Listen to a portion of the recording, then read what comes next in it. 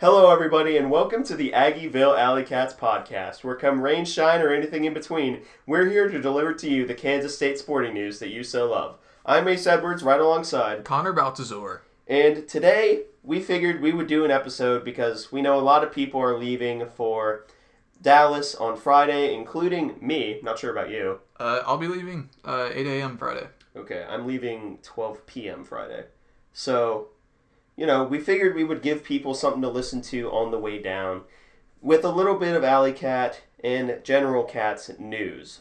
And on today's episode, we're going to be going over a new women's basketball signee, a recap of the volleyball that has recently occurred, and a recap of soccer, as well as football depth chart notes going into the Stanford game, which if we had the depth chart before we did the preview episode, it would have been in the preview episode. But alas. Yeah, fortunately it came out after, and we talked about adding it to the end, but we figured that would be a little awkward and just not really flow well. So we'll just put it here. Yeah. Besides, people are going to be driving down anyway. Yeah, it'll get everybody in the mindset of the game. Yep. So let's first just start off with, I guess you could pen this in as our recruiting segment for this week, with the new women's basketball signee by the name of Heavenly Greer, a forward originally from Phoenix, Arizona, but a transfer from the Oklahoma Sooners. And what do we have on Heavenly? Well, I haven't been able to find any film on her, but she is rated pretty well, at least from her high school days. ESPN had her ranked as the number 23 prospect at her position, and as far as I can tell, she's a forward. Yeah, she is. Yeah, so, and then she also, by Prospects Nation, she was ranked the 59th player in the country, just period, which, that's really great. Yep. So, we know a little bit about her from her time in Oklahoma. It was her true freshman season, as I can tell, and she played in 10 games, averaged 2.2 points per game, shot 47% from the field, 2.8 rebounds per game, and blocked 0.2 shots. But she did have one game where she just went absolutely nuts on rebounds. She had 10 rebounds against Texas State. Not sure how that happened, and she still managed to only average 2.8 rebounds a game. It's a little strange, but whatever. But in high school, she was pretty outstanding. She averaged 26 points per game, 15 rebounds, 7 blocks, 5 steals, and 7 assists per game. That's just absolutely insane. Yeah, that's nuts. She literally averaged a 5x5. Like, what? And so that adds her to the signing class for women's basketball that includes the Glenn twins, Briley and Jalen from Raymore, Missouri, Serena Sundell from Maryville, Missouri, Malene Peterson from, I'm not going to try and pronounce that. She's from Denmark. And then Rebecca Dallinger, she's a guard from Sydney, Australia. And she also, I think she went to community college here in the U.S. So that's about the extent of what we know on Heavenly Greer, at least right now. This was all provided in the write-up from K-State Women's Basketball. But it's always good to add some post depth behind Ayoka Lee, because we know how great she is. But we'll need people to fill in behind her, so I wish she can get a good rest. Yep. And if we really wanted to clickbait this episode, we could say K-State picks up an Oklahoma transfer. That could be really fun. It'd be really funny, but I feel like a lot of people would get angry. I'll vote against it for now, but for now. But you'll know immediately if we decide to go through with it or not. Yeah. But yeah, it's a globetrotting recruiting class, not to bring up Harlem Globetrotters because basketball, but that's what that was. It is. That's what it is. Yeah. It's from all over the world. Pretty impressive job from Jeff Mitty to go out and get some highly rated high school players, some international players, and a transfer from not just a Power 5 school, but an in-conference Power 5 school, and someone that was outstanding at the high school level. So a lot of potential there. Yep. So that ends our recruiting segment because there really wasn't much to go over this week. But we do have two sports with which to recap. We have, first off, volleyball. And The K-State women's volleyball team participated in the Husker Invitational this previous weekend and won their first game against Colgate 3-1. Their matchup against Tulsa was canceled for whatever reason. Maybe COVID or something. It may have been COVID. I actually have no idea. So yeah, but they also ended up losing to number 5 Nebraska 1-3. But that score doesn't necessarily tell the full story because they were all close sets. Yeah, the game against Nebraska was very close. I mean, the Colgate game, we don't really need to spend too much time on that. K-State dropped the first set and then won 3-0 and handled that pretty well. But the Nebraska game, it definitely doesn't tell the full story, the final score. Although in volleyball, 3-1 looks a lot worse than it actually is. Most of those sets were pretty close. Like, the only one that really got out of hand was set 1. Nebraska won that 25-17. Which we seem to be slow starters. Yeah, I think that's what it is. It seems the team's a bit of a slow starter. But set 2, K-State dropped that only by 2. They went to, I don't know if it's called extra points or whatever. It's something like that. Point is that Nebraska had to do more work to beat them. They won 27-25 there. And K-State just absolutely dominated set 3, 25-11. It's one of the worst score lines I've ever seen in a college volleyball game. And then Nebraska came back in set 4. They were behind for a while, and they won 25-22. So K-State not able to put away number 5 Nebraska, but they played very admirably. 2 of those 3 sets that they lost, they were very close, and one of them had to be a come-from-behind win for Nebraska. It was a really young volleyball squad, so I'm not too discouraged to see them lose to a 5th-ranked opponent. They weren't expected to win, and they played very admirably. So, I mean, it's something that they can very easily build on. And then they had that one set of dominance in set 3, 25-11. Yeah. So that looks great for them as well. Yeah, playing number 5 that close consistently, that's, especially as a young program, that's very, very good. Yep. I feel like that goes without saying. Yeah. But just because they've played recently doesn't mean they're going to play again. In fact, they play again this Friday and Saturday. Friday is up against Pepperdine, and Saturday, I believe, is up against the University of California, Santa Barbara. Yep, and then they also will have a later game on Saturday against San Diego State. I'm not sure why they're playing them actually pretty close together. Like, Santa Barbara's at 2 p.m. and San Diego State's at 6:30. That's the same day. It's kind of strange. I don't know if that's normal for college volleyball. I don't think it is. But I guess they were going to do something kind of similar with the Colgate and Tulsa matchups last Friday, but the Tulsa one didn't end up happening. But anyways, the Volleyball Cats, that's a group to keep an eye on this year. They finished 3rd in the Big 12 last year and narrowly missed a tournament berth. So the expectation this year, when I believe they're returning to the full tournament field, they should at the very least be a bubble team yet again. Yeah. So. And I wouldn't be surprised to see them make it, especially after playing Nebraska that close. Yeah, if they can play Nebraska that close, that gives them a much better shot against the juggernauts of Big 12 volleyball, like Baylor and Texas. So. Yep. So moving on to soccer. They had 2 games since our last episode, and 3 by the time this episode releases on Friday. We're not mind readers. We're recording this on Wednesday. We can't tell you the Thursday matchup results, but 2 games that have already been played were up against Austin Peay and North Alabama. They won the Austin Peay game quite handily. Yeah. It was 5-0. Yeah, 5-0, as they say in the soccer world. I watched part of this game, and I have a couple notes on it. The first one is that the Austin Peay broadcast was absolutely atrocious.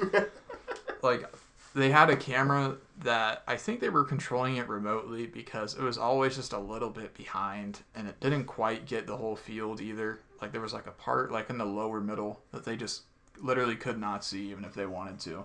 And then with about 30 minutes to go, the commentator for Austin Peay just kind of gave up, and he talked maybe once every 2 or 3 minutes.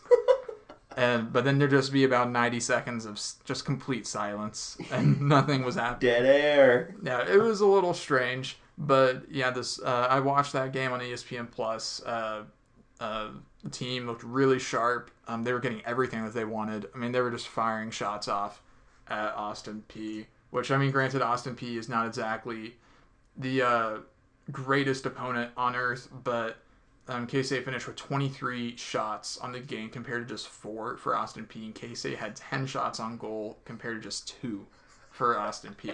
So ratioed. Yeah, pretty terrible the performance from Austin P. And K-State really spread the goals around the team. I think every goal was scored by someone else. Jesse Lauren at the first goal, Brooklyn Entz, the Kansas City women's soccer draft pick. She scored just a couple of minutes later. Then Marissa Weichel scored in the 50th minute. Aaliyah El Nagar in the 58th minute, and then Rui Arnell-Williams in the 75th minute. So they spread it out pretty well, and they got a lot of people in this game. I think almost the whole team played.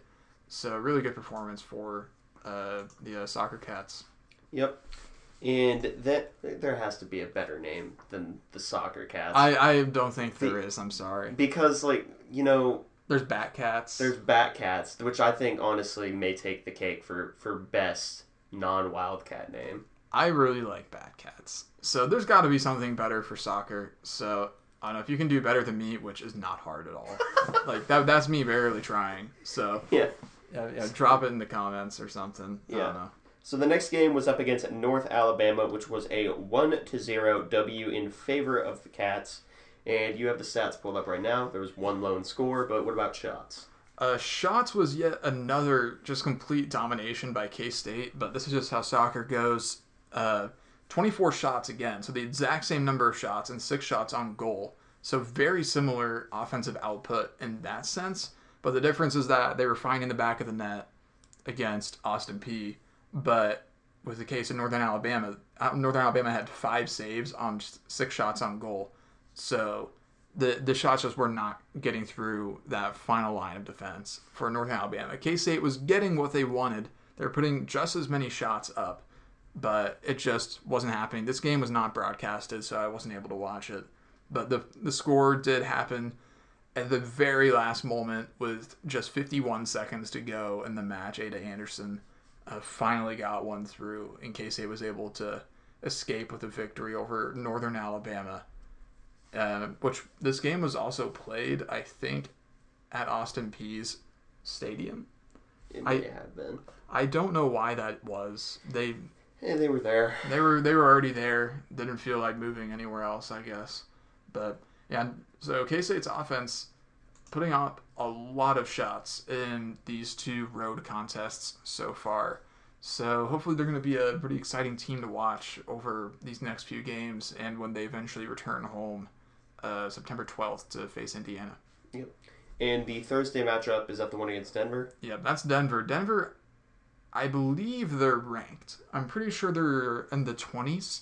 I'm not 100% sure, but they'll face Denver September 2nd on Thursday. By the time this episode is up, we'll know the result of that. And then on Sunday, September 5th, they'll be at Colorado State. Then next week, they'll be at Purdue. And then they'll finally come home. That's a very long road trip. 2 or 3 weeks, it looks like. And then they'll finally come home and have a little bit of a home stand there. But yeah, it's off to a very good start are the a soccer team. So hopefully this is a good omen. Yeah, isn't the lone loss to Weber State? Yeah, the lone loss is to Weber State in the first game that counted. They won an exhibition, then drew an exhibition game. Then they lost to Weber State inexplicably. I don't know if Weber State is good or not. So I guess I shouldn't be dissing them. We don't know. We don't know. This is not our area of expertise. Yeah, I'm not super familiar with the landscape of collegiate women's soccer, other than I know that West Virginia is really good. Yeah, right. It's weird. Then they beat Omaha, and so that's pretty much it for our soccer coverage, I think. Yep. So we finally get into the football depth chart notes. It's on photos. There you go. If you saw the picture of how we record these episodes, you know Connor is at the computer, despite this is my house. Yeah, I'm just sitting up here, just invading your space. So thank you for that. I mean, I'm honestly too loud to be that close to the mic, so... That's true. And I'm too quiet to be that far away. Yeah. So. Anyway, so now we finally get to go over the Kansas State football depth chart, which released yesterday, if I'm right. Yeah, that was yesterday, Tuesday, that was the 31st, but it might have been Monday. Either or, it came out after we put out the episode. Yeah, either way it was. It was after. Yeah. So let's firstly just go down the list, and I do mean quite literally go down the list on the offensive side. For the first group of wide receivers, we have wide receiver 1, Malik Knowles. That's not a surprise. Yep. Nobody's surprised to see Malik Knowles on the top of the receiver depth chart. No. That's pretty much all I have for that. Yeah. And then in wide receiver 2A and 2B, we have what may come as a surprise to some people, which is Keenan Garber or Sebastian Taylor. And I'm someone who was very, very bullish on Keenan Garber, but recently that is kind of cooled down with some speculation that has come out. But still, him earning that wide receiver 2A spot right now, even with Sebastian Taylor on a pitch count, as Chris Kleiman has said, it's still a good sign for our wide receiver room that we're getting more people out there and at least playing at a high level. Yeah, I'm happy, if for no other reason than for the health of my take on Bosco's Boys about Garber being a young breakout guy. You and I had the same take. I think I also said Keenan, but I also may have said Jacardier. Either of those are great options. Jacardier may have been a slightly less good option with Joe Irvin, but maybe they both contribute. I think they'll both end up contributing. But, yeah, I think a lot of Garber currently being in that number 2, or in the backup spot for Malik Knowles, I think a lot of that has to do with Sebastian Taylor still being on a pitch count.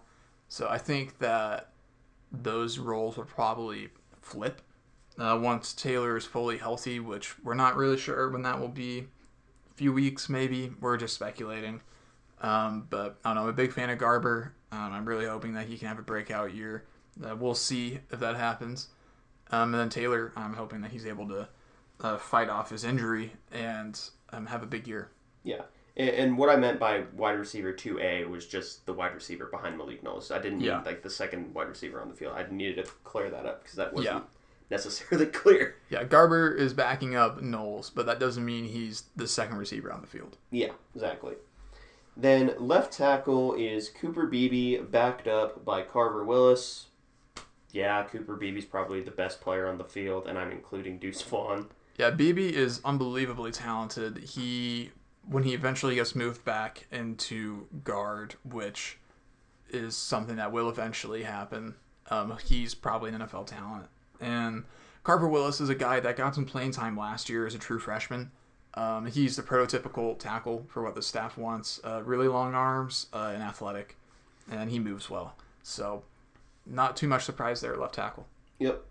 Left guard, the starter will be Josh Revis, backed up by KT or Katori Leviston or Dawson Delforge.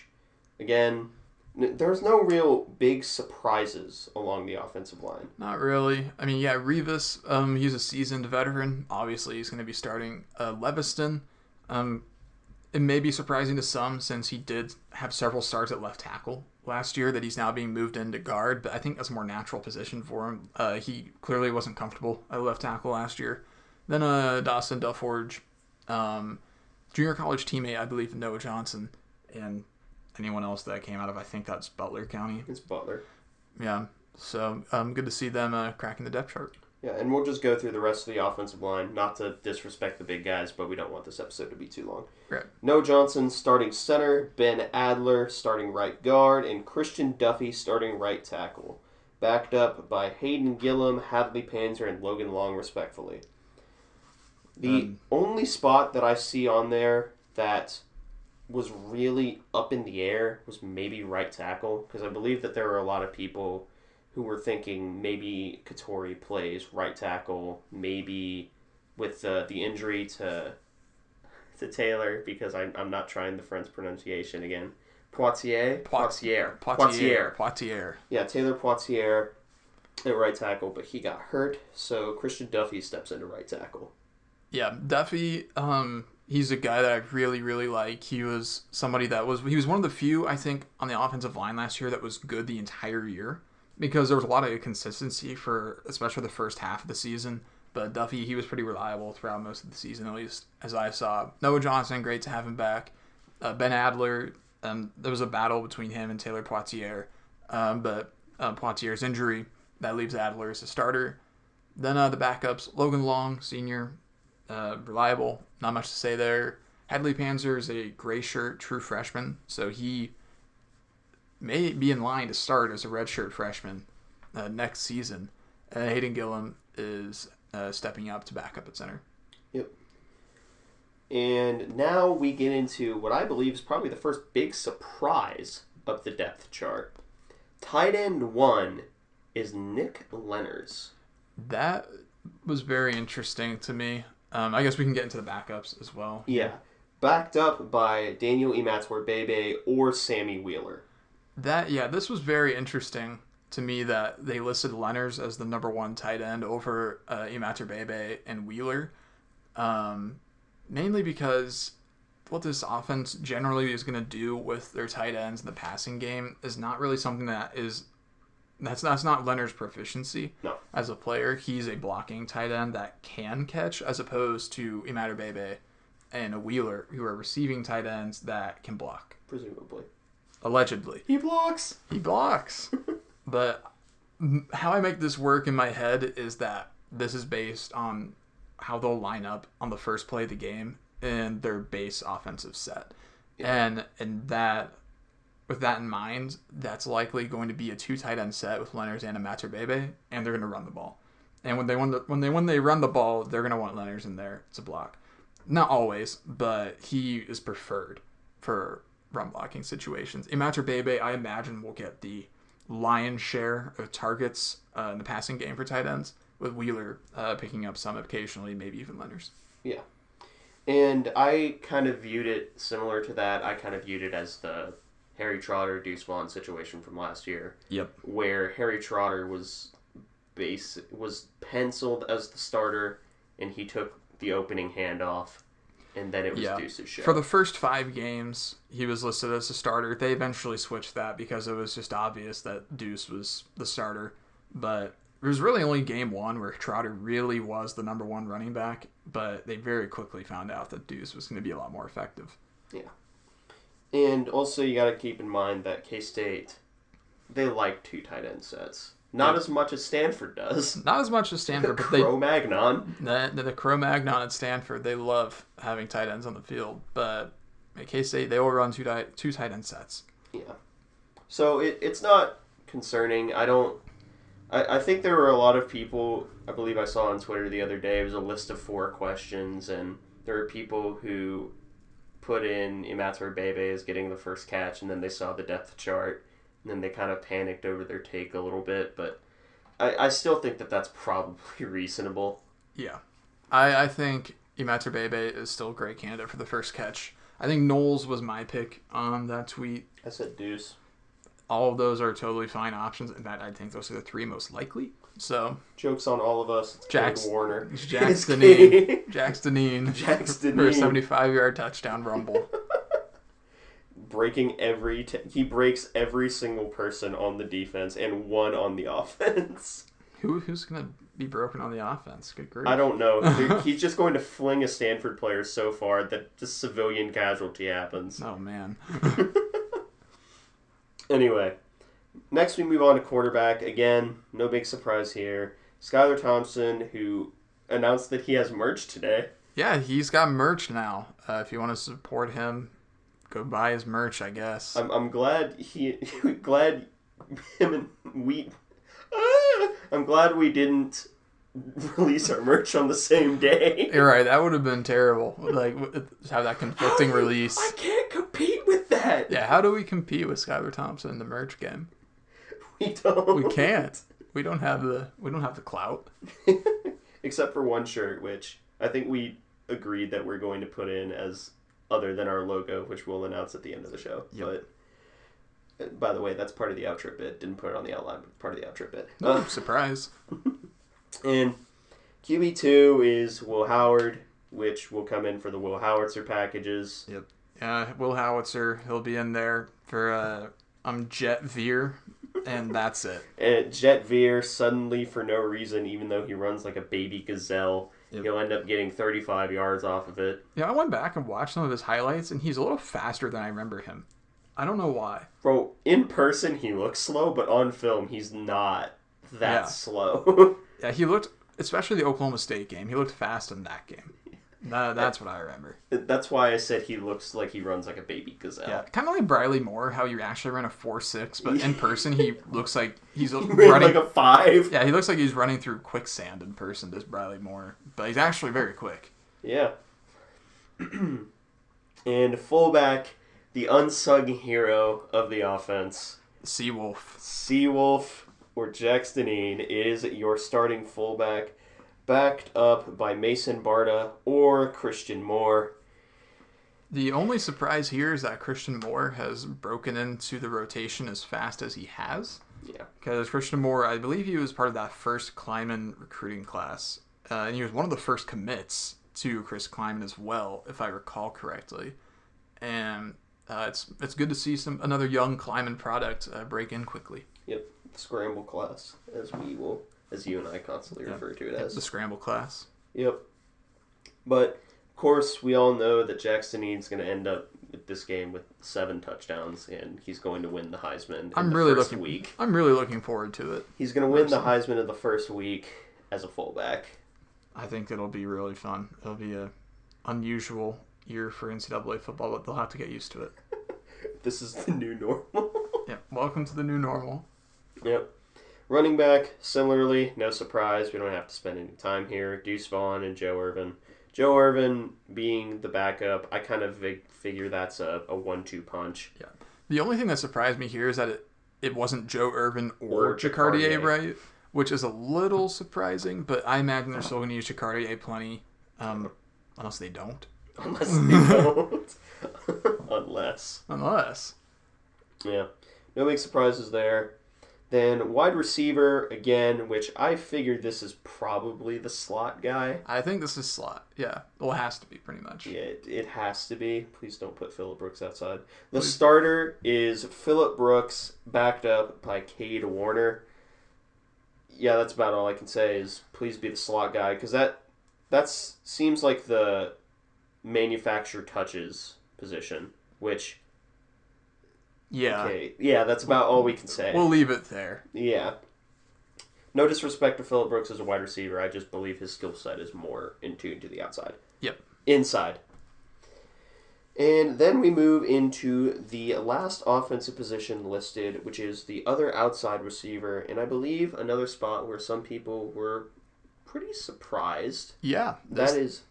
Go ahead. Yeah, this is a pretty interesting one. Landry Weber gets the starting outside receiver spot over Tyrone Howell, which that definitely caught me off guard, especially with the buzz coming from Tyrone Howell from the camp circuit, as well as that highlight catch that was tweeted out by Joe Hall, where he just sunned Darrell Jones. He just destroyed this true freshman who just started playing corner, but it was good coverage by Darrell. It was actually great coverage. It was a very good throw, too, and an excellent catch by Tyrone, but I think this is another... I think we can copy-paste this statement from the Nick Lenners, Daniel Maturbebe line, where this is probably how they'll line up on the first play, because Landry Weber, excellent run blocker for a receiver. But Tyrone Howell, he's a jump ball guy. He's a very pure receiver. Although Chris Kleiman did have some glowing quotes about Landry Weber. He mentioned that he had an excellent camp and just was not dropping passes at all. So maybe there's a little bit more to the Landry Weber buzz than we think right now. But for now, I'm going to leave it at I think Tyrone Howell will probably get most of the receiving touches from that position, while Weber will get the occasional target and mainly be used for run blocking. Joke's on us. Landry Weber is the leading receiver, gets drafted number 1 overall. That would be quite the turn. So do we want to do defense or specialists next? We can do defense and save specialist for the end. All right. So again, we're just going to go straight down the list. The first defensive end spot, which by the way, our first episode, hey, past us is... It's not a 3-3-5. Shut up. It's not a 3-3-5. I don't know why you believed that. But anyway, starting defensive end on one side will be Khalid Duke, backed up by my personal favorite pass rusher from the open practice, Nate Matlack. Yeah, Nate Matlack was excellent at the open practice that we went to. So it's nice to see him break in this quickly. He also was good at the spring practice that they had, where he picked off Will Howard in the scrimmage. Everyone went nuts. Yep. Now that the defense was popping after that. Khalid Duke, he's gonna be the big name, I think, at the beginning of this year for the front four. He's gonna be the guy that, like on TV, the commentators are gonna be saying, "Hey, look out for Khalid Duke," when in reality, maybe another guy on the defensive line that we'll get to here pretty soon. Yeah. But yeah, Duke. We all expected that. Matlack, a little surprising, but I imagine this is a spot that they'll be rotating, maybe even 3 deep. So. Yeah. If I didn't watch the open practice, this would have been a big surprise to me. But honestly, at the open practice, I don't think anyone was coming close to even touching Nate Matlack. If he was unbelievably athletic and quick, had excellent pass rush moves. The only thing is he needs to bulk up a little bit, I think, and that will come with time. Yeah. So now we kick ourselves to the inside where we have the first defensive tackle of transfer from Charlotte, Timmy Horn, who we've been hearing a lot of very good things about, so this isn't really a surprise to see him slated into that starting spot, and he's backed up by Robert Hentz II. Yeah, Timmy Horn starting here, not a surprise at all. He was named a captain after being at K-State for maybe 8 months. So that just goes to show what kind of impact he's had in the locker room, and also how much respect the teammates have for him, not just off the field, but on the field as well. Yeah. So Timmy Horn starting, that's exactly what he was brought in for, and that's what he's going to do. Robert Hentz II, a little bit surprising, I guess, but it's only because we didn't see a lot of him at the open practice, as I recall, and there's been little to no buzz on him. However, that defensive tackle room is a little thin right now, so he may be the best option, although there are other guys behind him, like Tyrone Tellini, Cartez Croker-Jones, I believe, is at defensive tackle as well. So there's other options there, but Robert Hentz II makes it onto the 2 deep, at least for now. Yep. And the other defensive tackle spot, the other starter, will be Eli Huggins, backed up by Jalen Pickle. And of all the positions here, I think on the defense, this is the most that's more 1A, 2B. I mean, 1A, 1B. Yeah. You mean the duo of Huggins and Pickle? Yeah. Yeah. Because Huggins, last year, he was pretty good. A nice compliment to Wiley. But Jalen Pickle, he also had some very impressive showings as well in his own right. The Oklahoma game, I believe. He had some pretty nice plays. I believe he started against Arkansas State, maybe.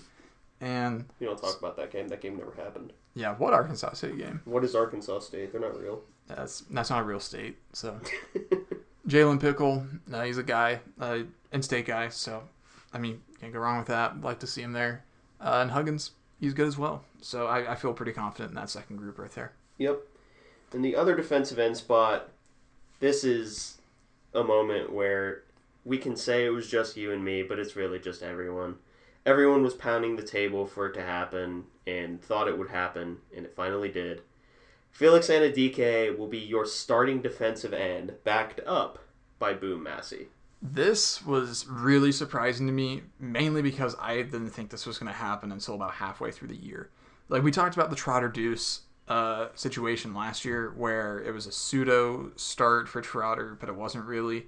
And that's kind of what I thought was going to be going on with Boom Massey and Felix Anudike, where Massey is listed as a starter, but Anudike is the guy that's really just making the splash impact. And that's not a diss on Boom Massey, because I think he's really good, actually. It's just that it's more of a compliment of Felix Anudike being an unbelievable talent. Yep. And him on one end with Khalid Duke on the other end, that makes me very, very happy with our current pass rush situation, especially if NUDK lives up to the hype that we've been hearing from K-State camp. What we've been hearing has just been unbelievable on NUDK. They've been calling him King Felix. I think we've mentioned that here a couple of times, so keep an eye on him for sure. Yeah, keep an eye on King Felix. And I still think Boom Massey will still get significant snaps. I mean, he's on the 2 deep. Yeah. And Kleiman said that he's going to rotate 10 or 11 people on the defensive line, and there are only 8 people listed here. So there's still some other guys there that we don't even know who they're going to rotate. So looking forward to seeing how that turns out. Can we bring in an offensive lineman to defensive tackle? No, we cannot. No, we cannot. Just because he's big doesn't mean he can play on the other line. Unless he's John Pastor. Unless he's John Pastor. He can. But he's not here yet. He's not here yet. But now we move on to the much maligned in the K-State circles linebacker room. At the will linebacker, or the weak side linebacker, the starter will be Cody Fletcher, backed up by Austin Moore. And nothing surprising here, no, really. Not really. There was a ton of smoke screens, I think, being thrown up by the coaching staff throughout their interviews. I mean, they named, by the end of it, I think they had named almost every linebacker on the roster as somebody that they were considering as a backup to Fletcher and Green. But it ends up being, at least on the weak side, the guy that we figured it would probably be the entire time. So, or at least most of the time. So yeah. Then you get to the true middle linebacker, which is going to be Daniel Green, backed up by Nick Allen. The only thing that I really thought here is that they might slide Nick Allen to Will and then just have Austin Moore back up as the true Mike. That's splitting hairs. Honestly, that's not a big surprise. No, not at all. Daniel Green, he was, honestly, throughout the offseason, he was the only guy in the linebacker room that we could look at the entire time and say, he will start. Yeah. Nick Allen, he wasn't someone that really started to pop up until a little later when Coach Kleiman started calling him by name and saying that he'd been really impressive. So if you've been following Kleiman's pressers closely, then Nick Allen on the 2 deep isn't much of a surprise. He's a former walk-on from, I believe, Blue Valley, one of the Blue Valleys. He's from the Kansas City area. There's so many high schools from out there. So. Yeah, especially with all the suburbs. But yep. So, true Mike linebacker, no real surprises there. And then the Sam, or the strong side linebacker, which was a position that I don't think you and I expected to be on this depth chart. I had no idea that they were going to be running a 4-3 defense for this first game. Which, it makes sense. You're going up against Stanford. Yeah, it's Stanford, so 4-3 makes total sense to run against them. But I still didn't expect them to list it as a 4-3. I just figured they'd list their base defense, which is unfortunately going to be a 4-2-5. Yeah, but yeah, Sam linebacker will be Ryan Hennington or Wayne Jones. So this is quite literally 1A, 1B. I imagine Hennington will be used on running downs, and then Wayne Jones probably more on bigger passing downs. Yeah, this was a really interesting one to me because they're both linebackers, and neither of them were linebackers until this year. Hennington has played basically every position on the field for K-State. He started as a receiver, moved to quarterback, moved to safety. Now he's a linebacker. So he's pretty much out of positions to move to. And kicker. I guess he could kick. He might be able to kick. And then Wayne Jones, he started as a safety his redshirt freshman season, and then missed most of last year with injury problems. And then he gets moved to linebacker in the offseason. So interesting move there for him.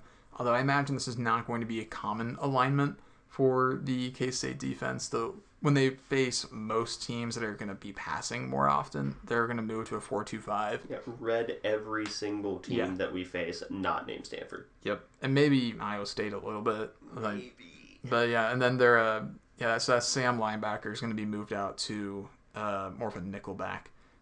which is what we're accustomed to at this point. Yep. And I imagine we'll see the legend, the sauce boss, Reggie Stubblefield. Which doesn't make an appearance on the depth chart. Yep, that was the big surprise for me, but with the context of they're probably not going to run this defense most of the time, it makes a little bit more sense that he's not on here. And we'll probably still see Stubblefield in passing situations. Yeah. So he can return 12 kicks. But yep. Then we move into our favorite group of players, at least my favorite group of players. It's mine as well. So. Okay. I'm glad I did not just incorrectly assume. But our favorite group of players, the defensive backs. At the first cornerback spot, we have Echo Boydo, Echo Island, backed up by T. Denson. And judging by how unimpressed I was with Stanford's receiver room outside of Simi Fehoko last year, who is no longer there. Echo Island may as well be Alcatraz Island because no one is escaping. I absolutely love that. Yeah, Echo, he was so impressive last year after being called into duty, after literally not being on the 2 deep before the season started in a depleted defense going to that shall not be named game. Then he plays against the hardest opponent on the entire schedule and is excellent the whole time. Echo Boydo, I'm still looking for that first career interception. He had one against TCU that unfortunately didn't count because of a really strange targeting against Wyatt Hubert, if you remember that moment. Yeah, I do. Yeah, and then T. Denson, he has one start under his belt. He started against Texas last year because the entire secondary just kind of died. And so Denson, he's got a little experience under his belt. Young guy, a lot of potential. So I feel very comfortable with that cornerback spot. Yep. Then strong safety, we have Jerron McPherson starting, and then Ross Elder backing him up. I'm glad J-Mac's there. I'm really happy. I love J-Mac. Jerron McPherson, he is, as maybe Mr. Hurricane would say, he's the captain of the defense. Marcus Calhoun, the captain of the defense. There might be 3 of you that will get that reference. So that's pushing it. And if you don't get it, don't worry about it. Watch Mr. Hurricane's good YouTuber. But delete what I said. Listen to these. Yeah. But yeah, Ross Elder in the backup. I think this is another. In my head, I'm chalking it up to be more of a opponent specific thing. They want a run support safety, a bigger safety in. So I think that's why we're seeing Sincere Mason not listed and Ross Elder instead. Because I think in a normal game, Sincere Mason would be listed because I think he's a better cover guy than Ross Elder is. I don't think that's a controversial statement. But Ross Elder for this Stanford defense, where we're going to see a lot, or the Stanford offense, they're going to be running a lot more. Ross Elder may be a better option there. Yeah. Then we move into free safety, which is the free safety 1 will be the transfer from Louisville, okay. Yeah. Transfer from Louisville, Russ Yeast, backed up by TJ the Wasp Smith. Again, does TJ Smith get his first targeting penalty of the year in this game? I don't think he will, but I think it will be in the first 3 games. You think it'll be in the first 3? I think he's going to hit someone against Nevada no, it'll probably be Southern Illinois. Like, it won't even matter, and he'll do it, and it'll just be really dumb. I'm picturing someone doing like a deep crossing route against in the Nevada game, and just crosses into TJ Smith's zone, and he just turns into an actual missile and destroys him. Crossing into his zone, that's a mistake. Don't do that. You might get him kicked out of the game, but you might also literally die. So consider your actions carefully when going against TJ Smith in the K-State secondary. But yeah, Russ Yeast, a ton of starting experience at Louisville. Exactly what the secondary needed in the offseason. K-State really hit secondary recruiting hard this offseason, both in the transfer portal and otherwise. And I think this is one of the better position groups on the team, maybe the best. And I'm very comfortable with this free safety spot, especially after there was some question about Russ Yeast and if he was going to end up playing a lot or not, especially when he first got here. But I think those fears were assuaged as time went on. Yep. And then we have the final cornerback spot, which is Julius Brents, which I believe the name is the Condor that people have started taking to him. Yeah, they've been calling him Condor and Juju. Those are the names for him right now. I'm not calling him Juju. I don't blame you. He's Condor. Yeah, Condor, or if he... Because we can have Echo Island and then Alcatraz Island. Ah. I don't know. But anyway, Julius Brent's starting. No one is surprised. I actually saw him walking around during classes. They're not joking when they say that he has very long arms and is very tall. I'm 5'9". It was scary. Because it was one of those moments where to make eye contact with him, I had to look up. And no one was joking about his arm length or his height. And that is honestly freak of nature level status for a cornerback. So basically, if he was just okay in coverage, which we have heard he is excellent in coverage. Yeah, we've been hearing that he's borderline elite in coverage, and he's a NFL talent. So I have very high hopes for Julius Brents this year. And he's backed up by Justin Gardner, who was starter for a significant portion of last year. He made his name in his ability to make up and chase down a blown coverage. He was excellent at that. He had a ton of pass breakups and interceptions based on him maybe falling behind a little bit and then recovering with his speed. Or a safety blowing a coverage. Yep, or safety blowing a coverage, which we're not pointing fingers, but... it happened. Yeah, it happened. And Justin Gardner, he started last year. It was very impressive, I thought. Some people don't think so. I thought he was pretty good.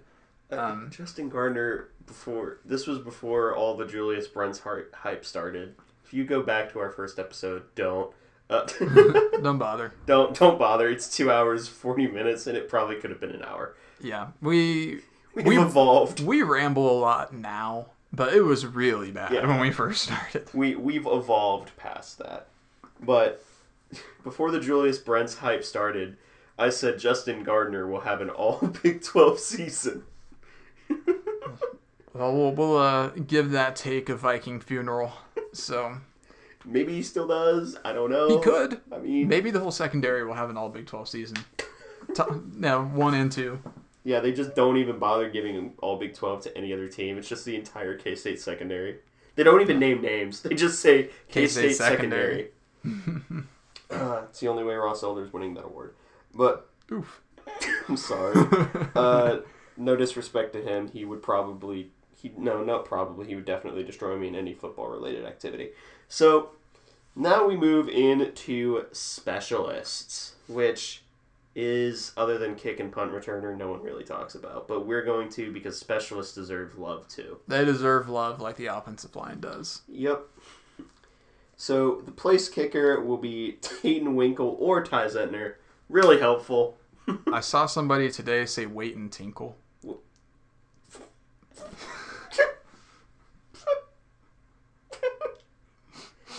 Okay. Moving on. It was one of the most immature things I've ever said, but I laughed, so I can't say anything. No one's beating Michael Penix. Yeah, okay. Sorry. All right, we're moving on. Moving on. Kickoffs will be handled by Ty Zentner, backed up by Chris Tennant. Chris Tennant, that's an interesting one. He's a true freshman from, I believe, Mill Valley, if memory serves. Coaching staff super excited about him, from what I've heard, and I'm excited about him as well. He's got a hell of a leg, so looking forward to seeing him. And Taylor Bratt ran into him because he told this story on one of the Bosco's Boys live show. Shout out Bosco's Boys. He saw Chris Tennant like in a sandwich shop, and he's like, "Are you sure you aren't playing linebacker?" Yeah, so I mean, I guess that's great for if someone's about to break a kick return. Chris Tennant will lay down the law. So kicker hit sticks. We need more for the brand. For the brand. The holder will be Jack Bloomer or Ty Zentner. That's it. I don't know what else to say about that. It's fine. And the long snapper will be Randon Platner or Nelson Pipes. Yeah, he's nice. He sure does. And Nelson Pipes is yet to be a fan favorite, but I predict that he will be. Oh, he will be. I don't care if he's just the long snapper. You know, if you went to a K-State game in these last 2 years, you know how Blake Lynch was treated? Yeah. Nelson Pipes is going to get that exact same treatment. Yeah, he's next man up. Yeah, next man up. And then kickoff returner will be Malik Knowles and Deuce Vaughn. This made me uncomfortable. Yeah, I'm not comfortable with that. I'm fine with Knowles back there. I'm not. I'm fine with him. It's Deuce that bothers me. I'm fine with Knowles just because he's shown that he's actually a very good kick returner. Deuce, I'm sure he's a good kick returner, but it's at the level that I don't care because I don't want him to get hurt. Yeah, and that's kind of where I'm at for both of them. The attitude I'm at is, I know Tyrone Howell is probably not the biggest plus athlete you have, but just put him and Phillip Brooks on for both returning units. I'm sure you'll be fine. Yeah, I'll probably be okay. Like, especially with how good Brooks was just in general last year. And I know we're losing Joshua Youngblood, which calling that a loss from last year, I suppose, is stretching it, but from 2019 it definitely is. But you can't put someone who is your wide receiver one who has had some injury concerns, to put it mildly. I don't think you can put him on kickoff, especially considered how much of a dip there was in wide receiver talent after him. Yeah, I don't know. I'm still fine with Malik back there, mainly because I don't know why, but there must be a reason that Phillip Brooks is not back there returning kicks. Like, it is weird how sometimes guys are really good at punt returns, but not kick returns, and vice versa. Maybe it's just the angle of the ball when it's coming in. But I don't know, Malik, I can live with him being back there just because I know that our kick return units are pretty good generally. So I'm imagining that he won't take too many direct impact, like hard hits. But I don't know, I could end up being totally wrong. He might just get blown up on the first kick return of the season and then like tears ACL or something like that. But knock on wood. Knock on wood. So I don't anticipate that happening.